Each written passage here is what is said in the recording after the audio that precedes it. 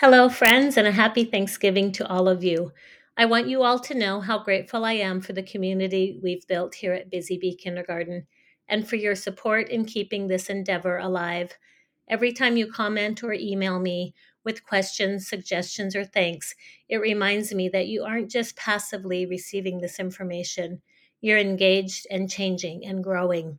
And so am I because of you. So thank you.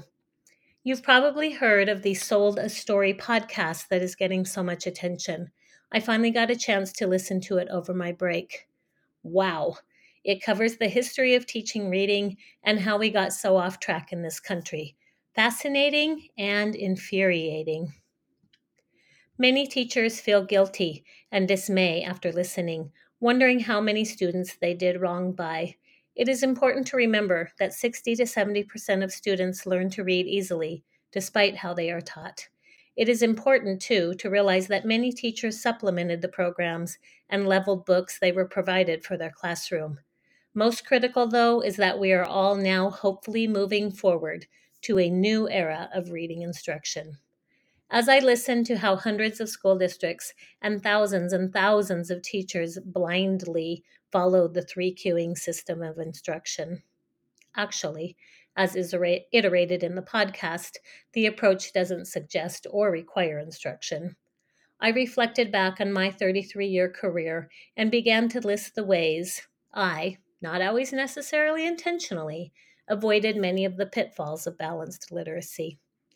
If my memory serves me correctly, I have always explicitly taught phonics, though probably not very systematically.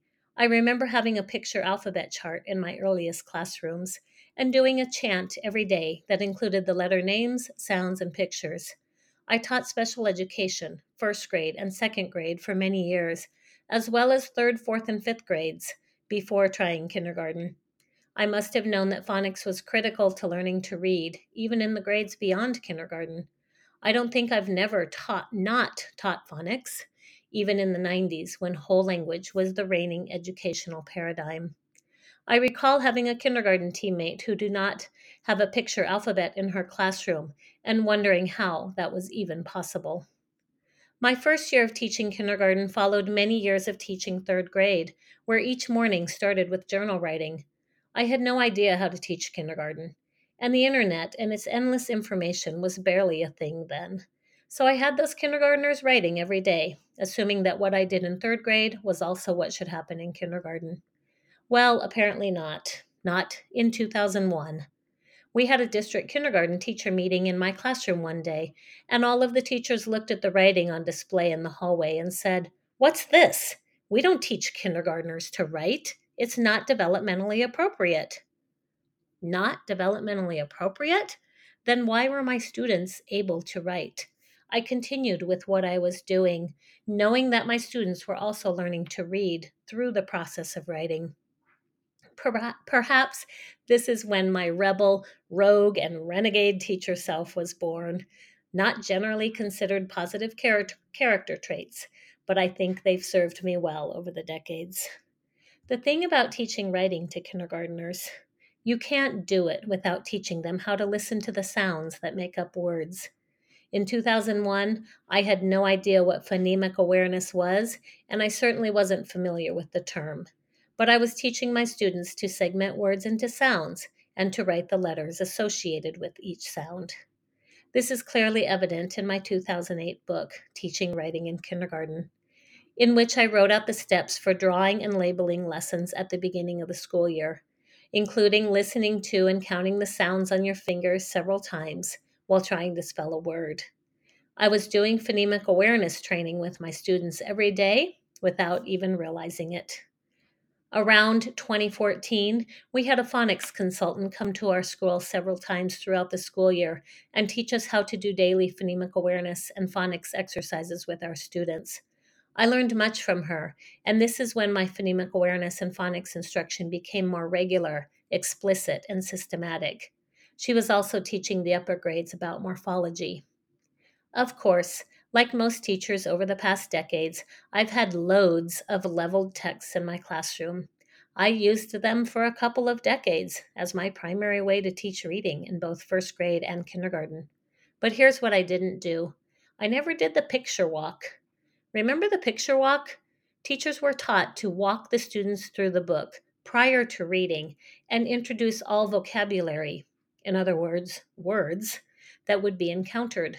I never understood that, especially with levels A through D. Why would I tell the students all the words beforehand? What then would be the challenge for them? What then would I learn about their decoding skills? Yes, I did say decoding. While the three cueing system supposedly has students look at the beginning letter and really not much beyond that before just guessing the words based on context and syntax clues, I always had students look at the whole word. My students weren't going to just learn phonics, they were going to apply them. After listening to the podcast, I am relieved to know that at least I was expecting them to use phonics, even if I wasn't using the greatest of books. But my level text collection wasn't too bad either. I know this because last spring I went through all of my books, intending to throw out all the ones that weren't at least 80% decodable. Guess what? 80% of the books I used for instruction were at least 80% decodable. I had already, years ago, put the bad books in the depths of my cabinets. I didn't feel right throwing them away way back then, but I sure did now. I didn't want anyone, teacher or students, putting their hands on those books. Also, in my collection of leveled, predictable texts were a bunch of what I call readable books. Books comprised primarily of common high frequency words, balanced out with decodable words. These books were the most powerful for teaching reading, and upon which I model my fluency ladders in continuous text today. Another thing I never felt compelled to do was running records. I did occasionally tick off the words as students read so I could determine a percentage of accuracy, but I always skipped the analysis of mistakes. I just didn't get its value. I wasn't going to change my instruction to emphasize relying primarily on meaning and syntax rather than the visual clues the letters provided. I wasn't being stubborn or a know it all. No one thought much about kindergarten back in those years. We weren't really expected to teach reading and writing, and no one was paying attention to what I was doing. What was I doing? Using intuition. Our written language is based on the alphabet, and it just made sense that reading and writing therefore required knowledge of and practice with the letters and sounds. Because I started teaching kindergartners to read and write way back when it was totally uncool, I was always ahead of the game. And because of this, every principal I've had trusted me to get the job done. I've always been fortunate to teach my students in the way that I think is best. This has been true my entire career. For the most part, I've taught without reading programs and even without a curriculum. I just taught and let students learn with no ceiling of opportunity. It didn't take long to discover that of which kindergartners are truly capable. And I was always on the right track. Kindergartners should definitely be learning how to read and write. It's over the top, developmentally appropriate. Sure, we got a few reading programs over the years, but I wasn't required to use them. None of them came close to the high expectations I have for this age group, and every one of my principals knew it. They always quietly told me to just carry on with what I was doing. My teaching was definitely influenced by balanced literacy. I mean, come on, my career has spanned from the late 80s to the present, so there was no avoiding it. But never once in the past 30 plus years has someone told me exactly how to teach and what materials to use, including the authors of books and programs. I've always been free to choose based on what worked, and because of that, I've discovered what really are the most effective ways to teach our kindergarten students. To this day, I say no when it is needed. 3 years ago, we were handed Lucy Calkins' reading, writing, and phonics with the expectation that it would be used as the primary method of teaching. I spent 5 days the summer prior to its implementation unpackaging and poring over the lessons. Then I put everything back in the boxes and I said no. I hope you hear me when I say that the instruction I model is one way of doing things. I hope you understand why I send you links to my Google files encouraging you to make a copy of everything and then modify things as needed to make them your own, to make them work for you and your students.